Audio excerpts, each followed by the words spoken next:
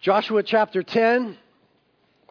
Some great lessons for us in Joshua today. We're not going to cover the whole chapter, just a little bit of it.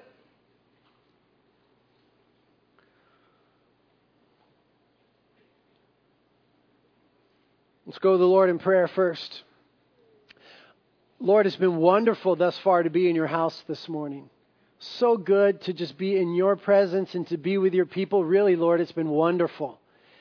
And now we're just excited about that portion where you instruct us, where you open your word up to us, where you give us understanding, insight, discernment, wisdom, knowledge, where your Holy Spirit comes and works through your holy word to make us more like you. We look forward to these times.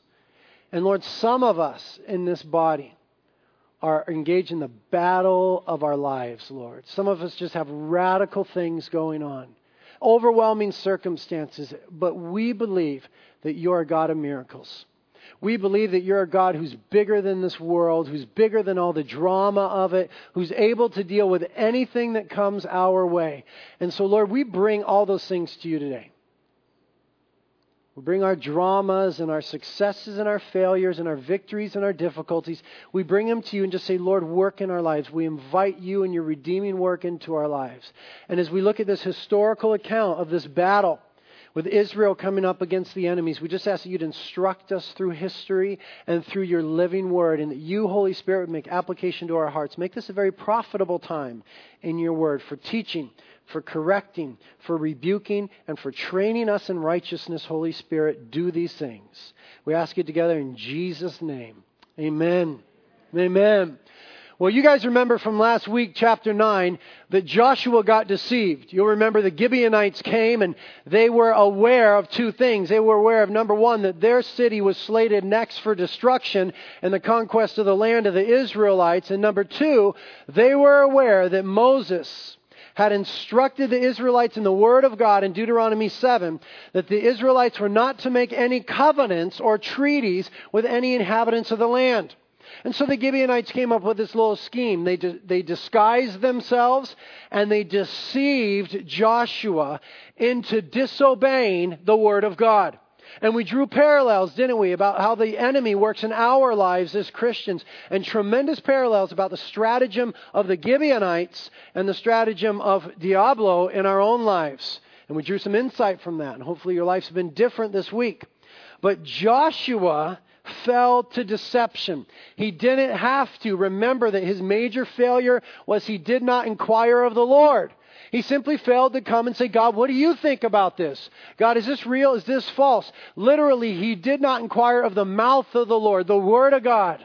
So we talked about comparing all things to God's Word and letting that be the standard and the litmus test and the measure and the plumb line by which everything else is tested.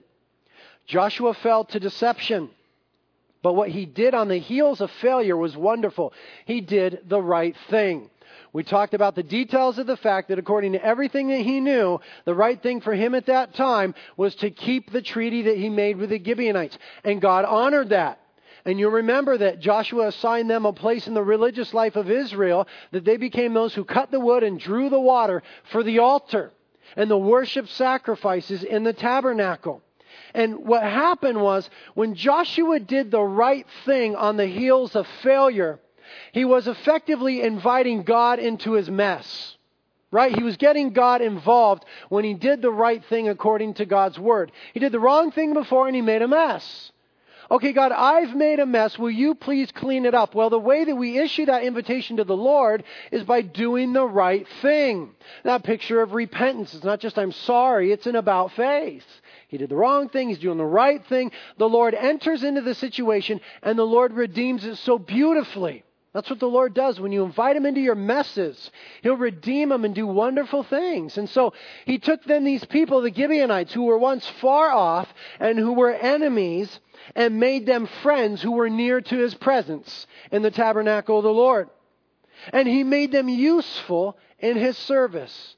And that's exactly what Jesus Christ does for you and I.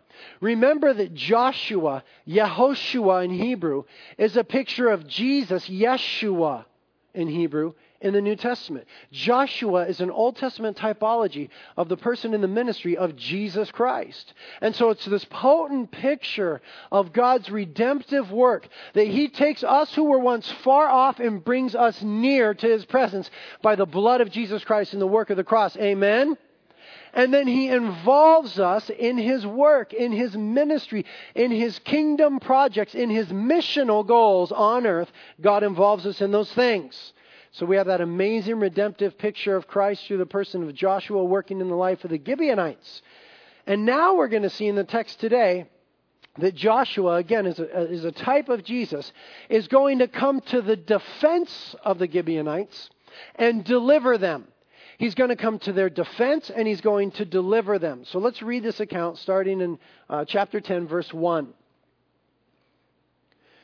Now it came about when Adoni-Zedek, king of Jerusalem, heard that Joshua had captured Ai and had utterly destroyed it, just as he had done to Jericho and its king, so he had done to Ai and its king, and that the inhabitants of Gibeon had made peace with Israel and were within their land, that he feared greatly because of Gibeon, because Gibeon was a great city, like one of the royal cities, and because it was greater than Ai, and all of its men were mighty. Therefore Adoni-Zedek of Jerusalem sent word to Horam, king of Hebron, and to Piram, king of that place, and to Japhia, king of that place, and to Debir, king of Eglon, saying, "Come up to me and help me, and let us together attack Gibeon. For it has made peace with Joshua and with the sons of Israel." Verse 5. So the 5 kings of the Amorites, the king of Jerusalem, the king of Hebron, the king of Jarmuth, the king of Lachish, and the king of Eglon gathered together and went up, they with all their armies, and camped by Gibeon and fought against it. So here we see a conglomeration of nations made up of the Amorite people. These are the representatives of the southern population of the land of Canaan. You know, right now Joshua is on his central campaign. In this chapter, it merges into the southern campaign, as we're going to see him get a great victory when we finish this chapter in the weeks to come over these kings of the southern region. Now, they were overseers of cities, but kings of cities. They were royal cities that were parts of bigger kingdoms. So this is the kingdom of the Amorites. These are Amorite people representing those cities. Notice that Jerusalem is one of them. This is the first mention of Jerusalem in the entire Bible. Jerusalem at this point was not a Jewish city. It is now in Jesus' name, and it will always be. But at this point, it was not. And it was in the hands of that king. And so that king gets together with 4 other Amorite kings to come against Gibeon, because Gibeon made peace with Israel. And that was a treasonous act of sorts. You know what I mean? Gibeon should have been with the other Canaanite kings. He should have been with them to come against Israel. Israel was coming into their land to lay claim to it because the Lord gave it to them. And they were bummed out that Gibeon made peace with Israel. And Gibeon was a really big city. And it was full of mighty men and warriors. And so it was a real military hit to the other Canaanite nations when Gibeon made peace with Israel. And so this king says, this isn't good. This isn't good for us. Let's go and thrash the Gibeonites now. And now we see what happens in verse 6. Then the men of Gibeon sent word to Joshua to the camp at Gilgal, saying, "Don't abandon your servants. Come up to us quickly and save us and help us. For all the kings of the Amorites that live in the hill country have assembled against us." So Joshua went up from Gilgal, he and all the people of war with him, and all the valiant warriors. So they send a messenger. You know, in those days you didn't have instant messaging or text messaging or email. Some guy ran from Gibeon, to Gilgal, which is about 25 miles. Downhill, that's cool. It's downhill. It's a 4,000 foot descent. But someone ran to Gilgal and said, "Hey, Joshua, your brand new servants, the Gibeonites that you made a treaty with, we're being attacked by these 5 Amorite kings. We want you to come up and protect us. We want you to help us. We want you to save us." And Joshua is going to respond. Joshua gets his mighty men, and he's going to make the 25-mile journey, 4,000 foot ascent, and he's going to go deliver the Gibeonites. But we can only speculate as to exactly why Joshua did that. I don't believe that Joshua was obligated to do that. He did make a treaty with them, but that was just a peace treaty. There's nothing in Scripture that says that was a military defensive treaty that he was obligated to. There's nothing that says that. We could speculate, was it because of the treaty that he decided, yeah, well, I'll go up? You know what? He might have thought this way. This is perfect. I'm not going to help the Gibeonites. They tricked me. They bamboozled me. I'll let the Amorites wipe them out, and I'll be done with that problem. I'll be finished with the embarrassment. He could have thought that way. But for some reason, he goes up to honor them. Was it the treaty? We have no inclination in Scripture that would tell us it was for sure. Was it simply because the Gibeonites were now the servants of Israel? And so it was a matter of property. There are servants now. We don't want to lose that resource, and so we're going to go up and protect that resource. Maybe. We can only speculate. Was it because Joshua is a man of God and these were people in need? Maybe it was. Sounds good to us, doesn't it? Sounds like Jesus talking about the parable of the Good Samaritan. And the second greatest commandment is to love your neighbor as yourself. And certainly they had come near and were made neighbors now to Israel. Perhaps Joshua was just a godly man and he goes up. But maybe it's some brilliant military strategy. Because the previous protocol for Israel was to take one city at a time. Lay siege to one city at a time. And laying siege to a city could take a great amount of time. It could happen shortly, but one at a time. They would go out from Gilgal, take a city, back to Gilgal, regroup, go out to another city, and it was going to take a long time in the central and southern campaign to take the cities one by one. But now, all 5 Amorite kings of southern Canaan are gathered in one place at one time with their armies.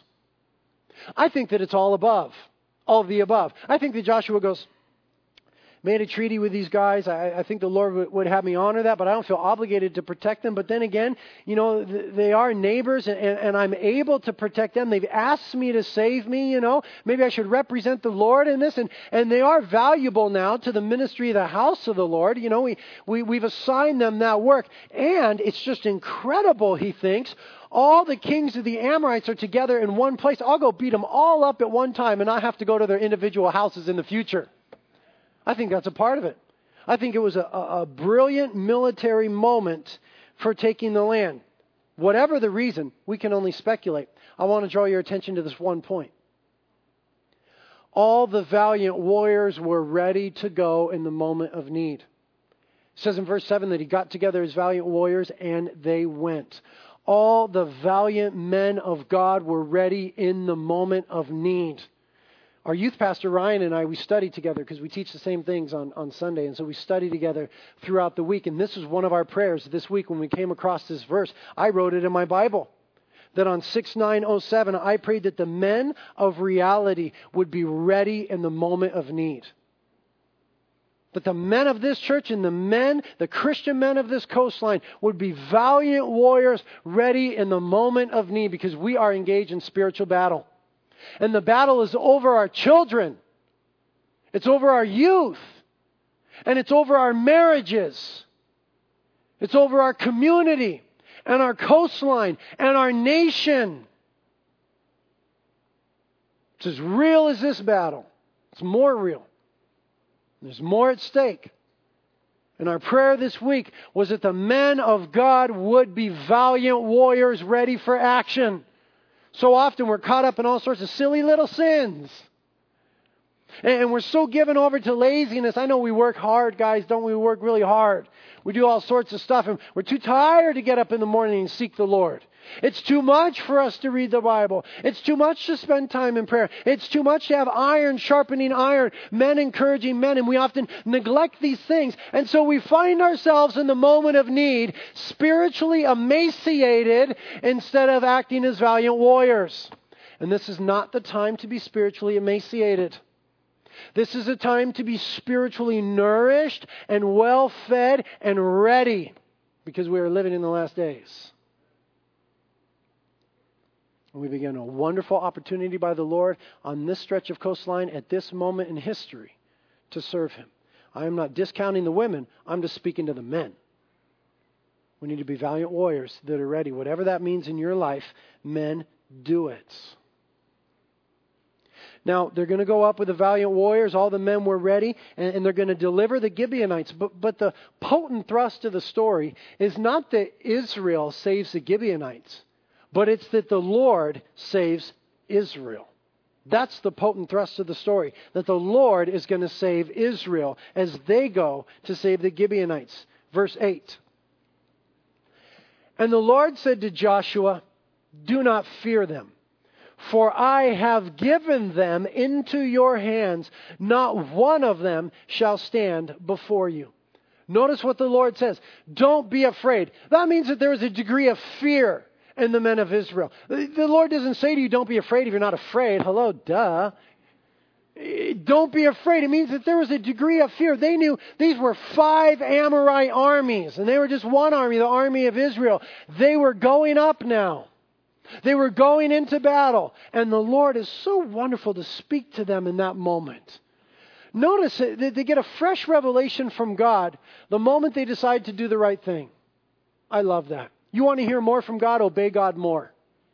You want to hear more of the voice of God? Obey God more. It's wonderful. They do the right thing. They're heading into the battle. They're ready. They're being valiant warriors. And the Lord speaks and says, okay, guys, don't be afraid. I have given them into your hands. Past tense once again. I have already won the victory for you, says the Lord. This is the 4th time now that he says this in the book of Joshua. In chapter 1, verse 3, he said to Joshua, wherever you walk, I've already given you that land. It was already theirs. Positionally, it was already accomplished. They just needed to lay hold of it. They just needed to own it. They just needed to possess it.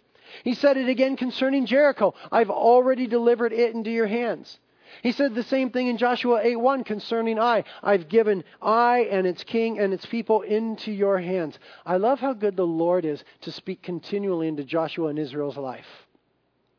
Over and over again. Don't be afraid. Be strong. Be courageous. I've already done it. I've already accomplished that. Positionally, it is finished. Just walk in the victory.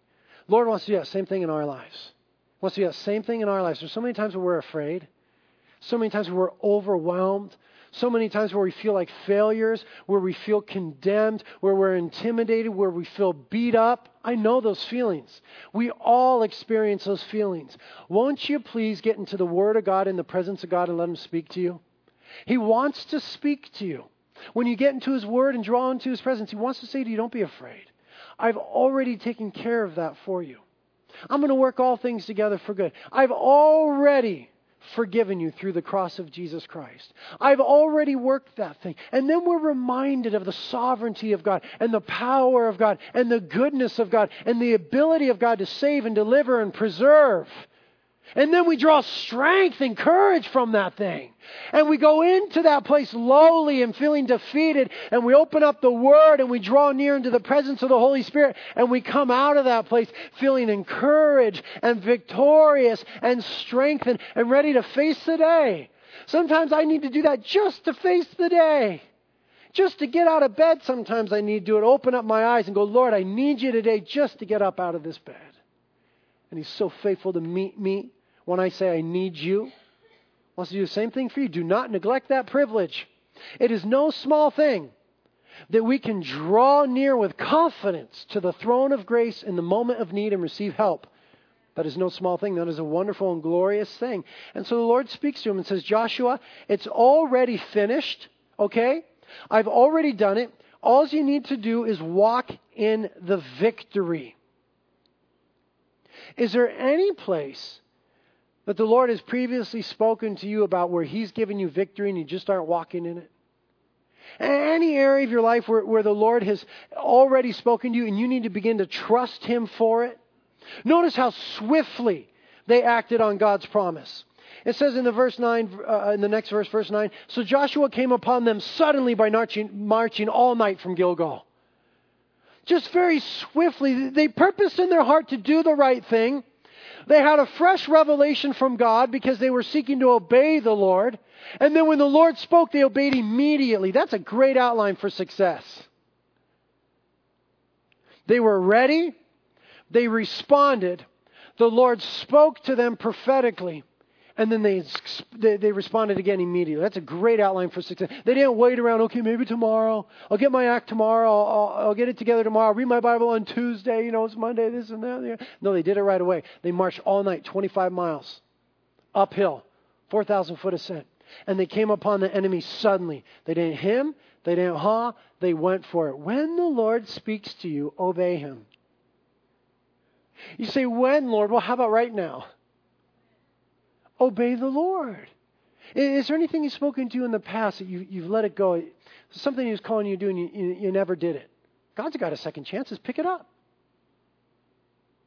Any area where He's asked you to trust Him, but you've wandered into the valley of disbelief. And now you're dismayed, you're concerned, you're confused, and you're afraid. Come back to the Lord and trust Him in that area.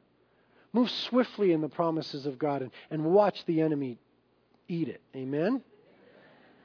Now watch what happens when they respond in faith. Verse 10. And the Lord confounded the enemy before Israel.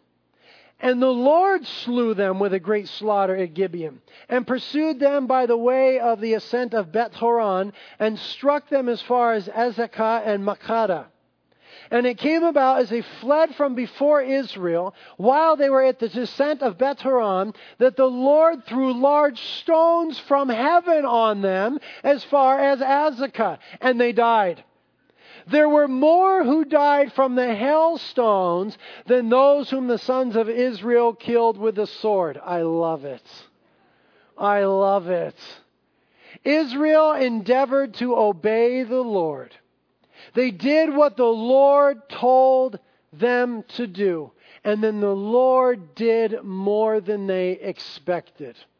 That's biblical all day long. They did what the Lord told them to do, and then the Lord did more than they expected. I love that the Lord was the one who was doing the fighting. It says that the Lord confounded the enemy. It means He brought confusion into their camp. The Lord confused them. And then it says there in verse 10, the Lord slew them, and the Lord struck them. And when they began to run, the Lord threw big rocks at them. I love it. The Lord threw hailstones at them from heaven. Now, it says that more were killed with the hailstones than were killed with the sword of the Israelites. The Lord is the one that got the victory. I love the interplay here. We see the Lord doing a part and Joshua doing a part. Human and divine factors working together to achieve victory. The soldiers had to fight, but the Lord gave the victory. The victory is always dependent upon Jesus Christ. The victory is always dependent in your life and in my life when we come against our enemy, Satan. The victory has to do with who Jesus is, with what He's done upon the cross, with His promises and His word and His blood and His Holy Spirit. The victory is always according to who He is and what He is able to do. But that never means that we do nothing. God has chosen in His infinite wisdom to work through people, not independent of people. And so there will always be a role for the Christian. We're going to have to press in. We're going to participate. But the weight of the battle is the Lord's. The one who gives the victory is the Lord. Some boast in chariots. We'll boast in the Lord our God. Amen. He's the one who gives us the victory. Now, I think it's cool that God threw hailstones. I just think that's an awesome thing. We already talked about the ramifications of the people of Canaan being wiped out. We talked about theologically and logically why that was mandated by God. Go back and review that in previous lessons if you're struggling with that, or talk to me later. But I love the way God did it. He threw hailstones from heaven. Job is the oldest book in the Bible. And it says in Job, it predates Joshua certainly, it says in Job 38:22 through 23, the Lord speaking to Job, says, Job, have you entered into the storehouses of snow? Or have you seen the storehouses of the hail, which I have reserved for the time of distress, for the day of war and battle? The Lord had the hail stored up for the day where He would be the defense of His people. These are the weapons of the divine warrior. God throwing hail from heaven. He did it in Exodus chapter 9. It was one of the plagues that came upon Egypt when they refused to let God's people go. Once again, God intervening on behalf of his people, and he used hail. Exodus chapter 9. He's doing it here in Joshua. It will happen again in the tribulation period. Revelation 16:21 says, and huge hailstones, about 100 pounds each, came down from heaven upon men, and men blasphemed God because of the plague of the hail, because its plague was extremely severe. The biggest recorded hailstone that's come down in America thus far, according to my research online this week, was 7 inches in diameter. Just about the size of like a cantaloupe, you know what I mean? And people have died by being hit in the head with large ones. And when they're that size, 7 inches in diameter, they travel at 100 miles an hour before they hit the ground.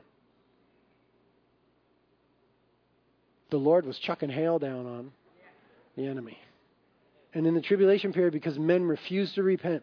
When you refuse to repent, there is nothing left but judgment. God prefers mercy over judgment. He wants everybody to receive his mercy. He doesn't want anybody to perish. He wants every single person to be saved. But you've got to come through the person of Jesus Christ, who gave his life on the cross and rose on the third day, conquering sin and death and the devil. You've got to come through the person of Jesus Christ. If you refuse to do that, if you refuse the mercy of God, then there's nothing left but judgment. God's not just going to turn his back on the whole thing and say, I didn't see, I didn't hear, I don't know. He sees all things, and he's a righteous judge. You can't just sweep it under the carpet. He wants to extend mercy to humanity. And certainly he had done so for centuries to the Canaanites. But they refuse, as people in the tribulation period will, as people do now. And when you refuse mercy, there's nothing left but judgment. He would rather give you mercy. But there was hail then, and there'll be hail in the future in the tribulation period. And the Lord here is fighting on behalf of Israel. That's a big point. The Lord loves to fight on behalf of his people. Some of you, as I prayed earlier in my opening prayer, are involved in the battle of your life. Circumstances are so difficult, so overwhelming, it's so gnarly what you're up against. You need to know that you have an advocate. You need to know that you have a partner. You need to know that you have a defender and a deliverer who is Jesus Christ. The Lord is our defense, just as he was and is the defense of Israel. The Lord is the defense of every single Christian. I love the way that the psalmist realized it. In Psalm 27:1, speaking of the Lord being his defense, he said, the Lord is my light and my salvation. Whom shall I fear? The Lord is the defense of my life. Whom shall I dread? Psalm 28, verses 7 and 8. The Lord is my strength and my shield. My heart trusts in him, and I am helped. Therefore my heart exalts, and with my song I shall thank him. The Lord is the strength of his people, and he is a saving defense to his anointed. Isaiah 25:4. For thou hast been a defense for the helpless, a defense for the needy in his distress, a refuge from the storm, a shade from the heat. For the breath of the ruthless is like the rainstorm against a wall. But the Lord is a defense. He's a deliverer. When you're in overwhelming circumstances, times of difficulty, times of need, scary moments, who do you call upon?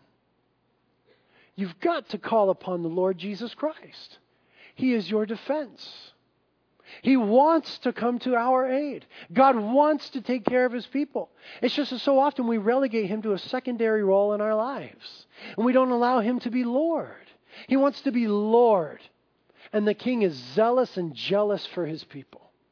He is our deliverer. 2 Samuel 22, verses 2 and 3. And he said, the Lord is my rock and my fortress and my deliverer. My God, my rock, in whom I take refuge, my shield and the horn of my salvation, my stronghold and my refuge, my Savior. Oh, I wish you'd make it that personal in your life. The Lord is my deliverer, my fortress, my rock. He's my shield, my stronghold, my refuge. He's my Savior. He is your Savior. He wants to be all those things to you. Psalm 18, verse 2. The Lord is my rock and my fortress and my deliverer, my God, my rock, in whom I take refuge, my shield and the horn of my salvation, my stronghold. Oh, I love it. Psalm 40, verse 17. Since I am afflicted and needy, let the Lord be mindful of me. Thou art my help and my deliverer. Do not delay, oh my God. Is that your prayer, that the Lord is your help and your deliverer? In your moment of need, whom are you calling upon? Where are you looking? The Lord is there and He's able. Psalm 144, verse 2. My loving kindness and my fortress, my stronghold, my deliverer, my shield, and Him in whom I take refuge is the Lord. The Lord wants to be that for every single one of us. You see, Jesus does for you and I what the Lord did for the Gibeonites. He reconciles those of us who were once enemies of God. And then He brings us near. And then He makes us useful for His mission in this world. And then when things get difficult, He defends us. When we feel trapped, He delivers us. The Lord is the same yesterday, today, and forever. Amen? The way that He dealt with Israel then is the way that He wants to deal in your life today. Now, an interesting thing was happening now. The 5 Amorite kings and their armies are fleeing from Joshua and the Israelite army, and they're heading down this mountainside. They're just running for miles. The Lord is throwing down hailstones, but Joshua knows that there's a lot of people that are going to be wiped out, and that Joshua has to still engage in the battle. Joshua makes a quick calculation. He looks at where the sun is at in the sky, how long the battle is going to take. He knows that in that day and age, when the sun went down, the battle stopped. They didn't fight into the night. They just weren't equipped for that. And he says, if we're going to get the victory today, and that's key. They wanted the victory today. Amen. Don't you want the victory today? If we're going to get the victory today, we need more day. If we're going to get the victory today, it's starting to get dark, the sun is going down, we need more daylight. And so look at Joshua. I love this guy. Verse 12. Then Joshua spoke to the Lord in the day when the Lord delivered up the Amorites before the sons of Israel. And he said in all the sight of Israel, a public out loud prayer. O sun, stand still at Gibeon, and O moon at the valley of Aijalon. So the sun stood still, and the moon stopped, until the nation avenged themselves of their enemies. Is it not also written in the book of Jashar, which was an ancient book about the great exploits of Israel? It says, and the sun stopped in the middle of the sky, and did not hasten to go down for about a whole day. And there was no day like that before it or after it, when the Lord listened to the voice of a man. For the Lord fought for Israel. Amen. That's a wonderful thing. I love the faith of Joshua. I love him as a leader. What do we need to get the victory today? I know what we need. We need more daylight hours. Lord, give us more sunlight. Sun, stand still in Jesus' name. Grr! I absolutely love it. The Lord stopped the sun for His people at this moment. The power of prayer. What does it say there? It says there's no day like that ever since where the Lord listened to the voice of a man like that. The power of prayer. It says in James that Elijah is a man just like us, and he prayed for the rain to stop, and it stopped. He prayed for it to rain, and it rained again. If we knew the power of prayer, we'd pray a whole lot more. We just don't believe it. We don't really believe the Bible. We say we do. We pray lip service to it, but we don't really believe it. The Bible teaches very clearly that prayer moves the hand of God, that prayer changes the world.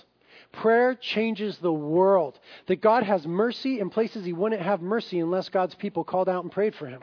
That's why we're having 30 days of prayer for the youth. You have not because you ask not. We're asking God to rock in the lives of the youth of this community. And so we're asking Him in prayer to do so. If we really believe the Bible, we would pray so much more. Oh. If we really believe the Word of God, that prayer changes things. Joshua, he believed. What do we need? More daylight. God, stop the sun. I love the faith that God stops the sun. Jesus said, if you had the faith of a mustard seed, a little tiny seed, you could say to this tree, be uprooted and moved, and it'll be moved. Say to this mountain, be moved, and it'll be moved. Just a little tiny bit of faith. Joshua had faith that the Lord could do it. The power of prayer and the power of God, that He's able to do that. Well, what's a neat insight is this, is that part of the Canaanite religion was worshiping the sun and the moon. So it's like Joshua is making a direct attack against their false gods, their wrong concept of a God, as the God of Israel's chucking hailstones. Gah, zuh. The God of Israel's throwing down hailstones, and Joshua in his prayer comes against what they worshipped. Oh, I know that you guys worship the moon and the sun. You know what? Stop. And God stops their gods, so to speak, in their tracks. And doesn't Ephesians 1:22 say that all things are subject to Christ Jesus? All things are subject to Him. Now, of course, there's a lot of people that don't believe this story. And that's fine. That's their problem, really. That God didn't really stop the sun. I mean, it didn't really actually literally happen. And so they come up with other ideas. Oh, there was an eclipse that took place, and that's what it was. Or the clouds covered the sun. Or, this is a very popular theory, God caused the rays of the sun to refract, and it made it seem like there was more light for longer. Or God just so strengthened Joshua that he just thought it was a longer day. He just felt like, oh, what a long day, and I have so much strength. And I don't understand why people think that way. Others have said, look, it says that the sun stood still. That's clearly a scientific mistake because the sun doesn't move around the earth causing day and night, but the earth rotates around the axis of the sun. Wait a minute. Come on, use your brain here. When you look up in a scientific book, an almanac, you go to look when the earth is going to rotate enough that we don't see the sun anymore. What do they call that? The sunset. They call it the sunrise. It's not because the sun is going around the earth. Oh, here it comes. Oh, there it goes. The sun is going around us. We know that. It's because the earth is moving and it causes day and night. The sun is moving in the galaxies, but the earth is the one that causes day and night. All motion in the galaxy is relative to wherever you are. And so there has to be ground zero, an observation point by which we depict any other movement. And so we are moving 1,500 miles. How fast, Ryan? A little bit over 1,000 miles an hour. The earth is moving like this. And then how fast in our rotation? 67,000 miles an hour? Around the sun. Oh, wow. So we're moving a whole lot but from our point of observation, you know what I mean? We say the sun sets and the sun rises. We read that in scientific books. It's not a scientific contradiction between Scripture and science here that it says the sun stood still. He's writing from the point of observation. We would say the same thing. We would say the sun stopped moving if the day was 12 hours longer. When in reality, what probably happened was that the earth stopped moving. Or that it slowed in its rotation so that a full day was no longer 24 hours, but it was 48 hours. Now, I have no problem with these sorts of things because I'm what you call a big Godder. A big Godder. You know, like I'm also a pre-tribber. And I'm a big Godder. I'm a literalist. I'm a fundamentalist, whatever you want to call me. I'm all those things. I'm a big Godder. I believe in a big God who can do anything. I believe when the Bible says that God is omnipotent, all-powerful, that He's all-powerful. I don't qualify that by anything. I believe that God is able to do these. I have no problem with God stop the sun, the earth, whatever. I have no problem with I'm a big Godder. Other people, they're little Godders. And that is their big problem. I've got no problem with this whatsoever. Psalm 74 set the stage in verses 16 and 17. It says, both day and night belong to the Lord. He made the starlight and the sun. The Lord is the one who set the boundaries of the earth, and He's the one who makes both summer and winter. He's the one that did it all. Isaiah 40 verse 12 says of the Lord that He measured the waters in the hollow of His hand, and He marked off the heavens by the span. Span's an ancient measuring tool. It's the span of your hand. It's from here to here. And that God looks at the entire universe and goes, how big is it in relation to me? It's about the span of His hand. God holds the whole universe in His hand. You know what it's like? It's like a remote control for you. You guys are very familiar with remote controls. Remote control fits right in your hand, right? And whenever you want, pause. The whole universe is in God's hand. Whenever He wants, pause. You want to stop the sun? Pause. What? Okay, maybe it wasn't pause. Maybe slow-mo. He wants to slow-mo the earth. Slow-mo. The whole span of His hands, it's all in His hands. Book of Colossians says that all things are held together by Christ Jesus. He's got the whole world in His hands. He's got the whole world in His hands. You know the song. It's awesome. The most theologically true song ever to come out of the church. He's got the whole world in His hands. God started the motion of the universe. He's the one who maintains the motion of it, and He could change it or postpone it or stop it anytime He wants. I believe it. I'm a big Godder. I like what Warren Wiersbe says.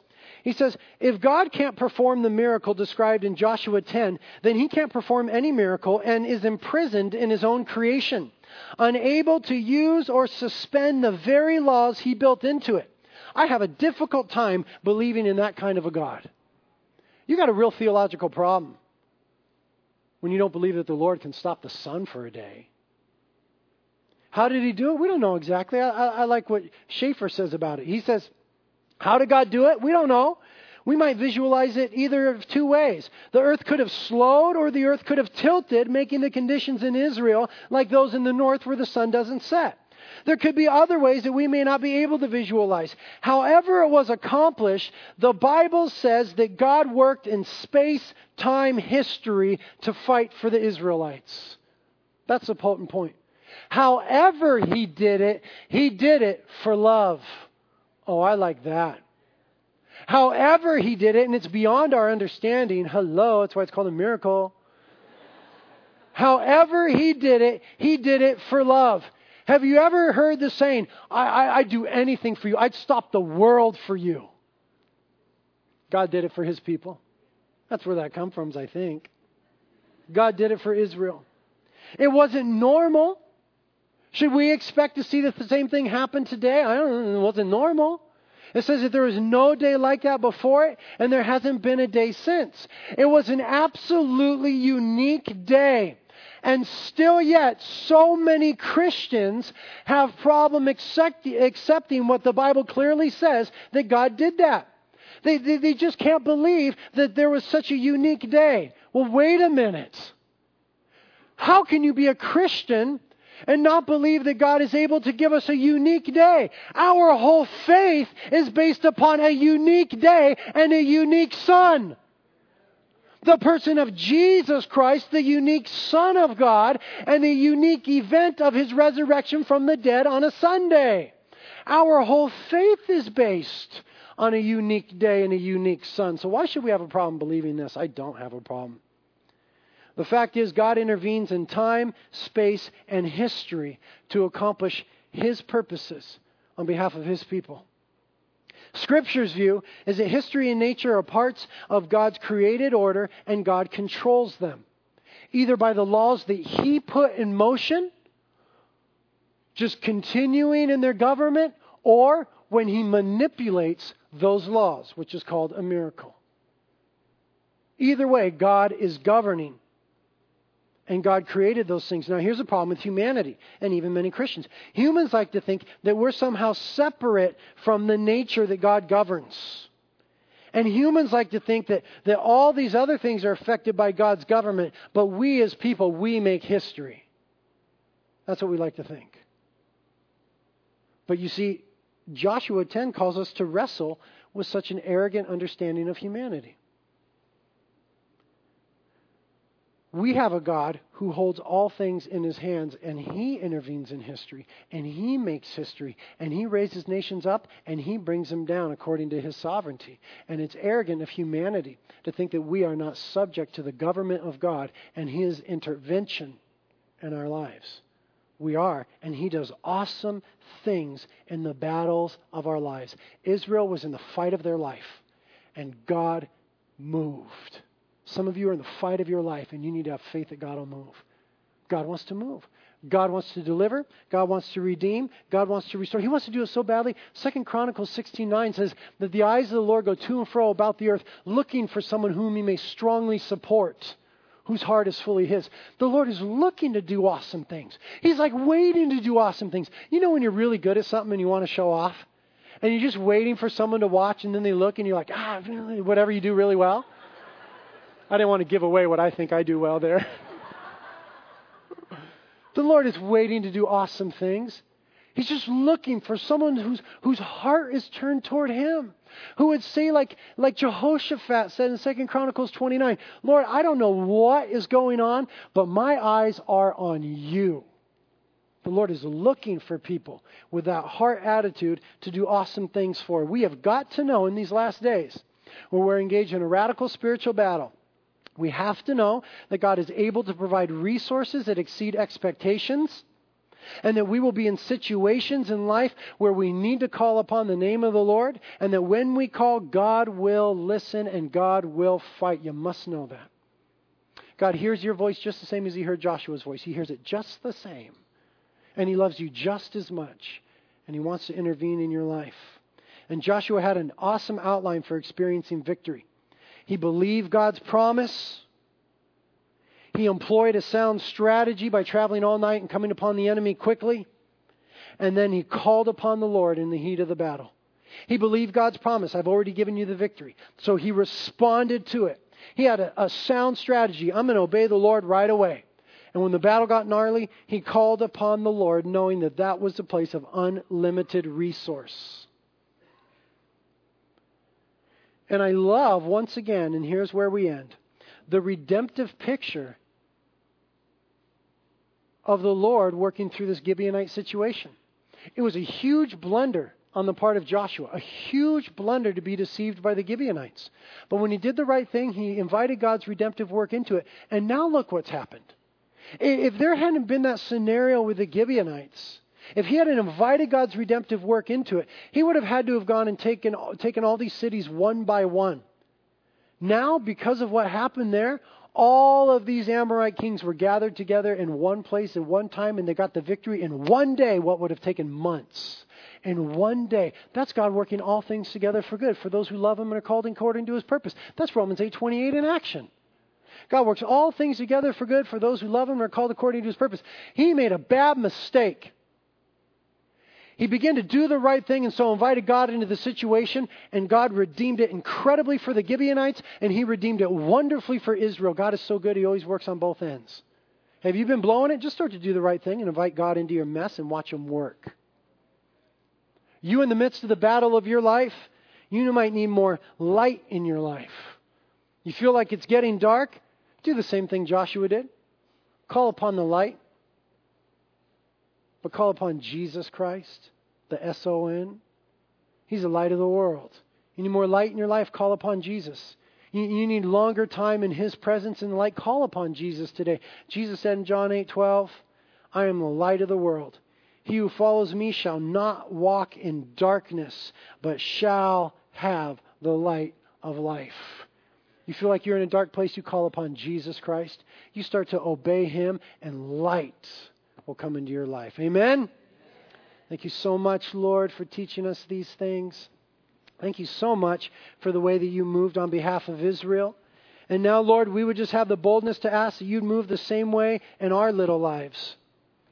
That you do the same sort of stuff in our lives, Lord. That you would just come and do awesome things. So we invite you now, Holy Spirit. Father, we want whatever is in your awesome heart for us. We want it. All those beautiful thoughts you have toward us. We want you to work them. Lord, help people to come in humility that have made a mess. Help them. Help them, Lord, to come and just say, Lord, here's my mess. Bring light into this darkness. You're the deliverer. You're the redeemer. You're our defender and our strength. You're our righteousness. You're our strong tower. You're our high place and our hiding place. Who moved we in heaven but you? We're your little messy people, Lord. We ask that you have mercy on us and do beautiful things in our lives. If you need help today, prayer team is up here. Come and get some prayer. Don't forget about the power of prayer and the power of God. You need more light in your life, just draw near to Jesus. Come get on your face. Do time with Him. In Jesus' name.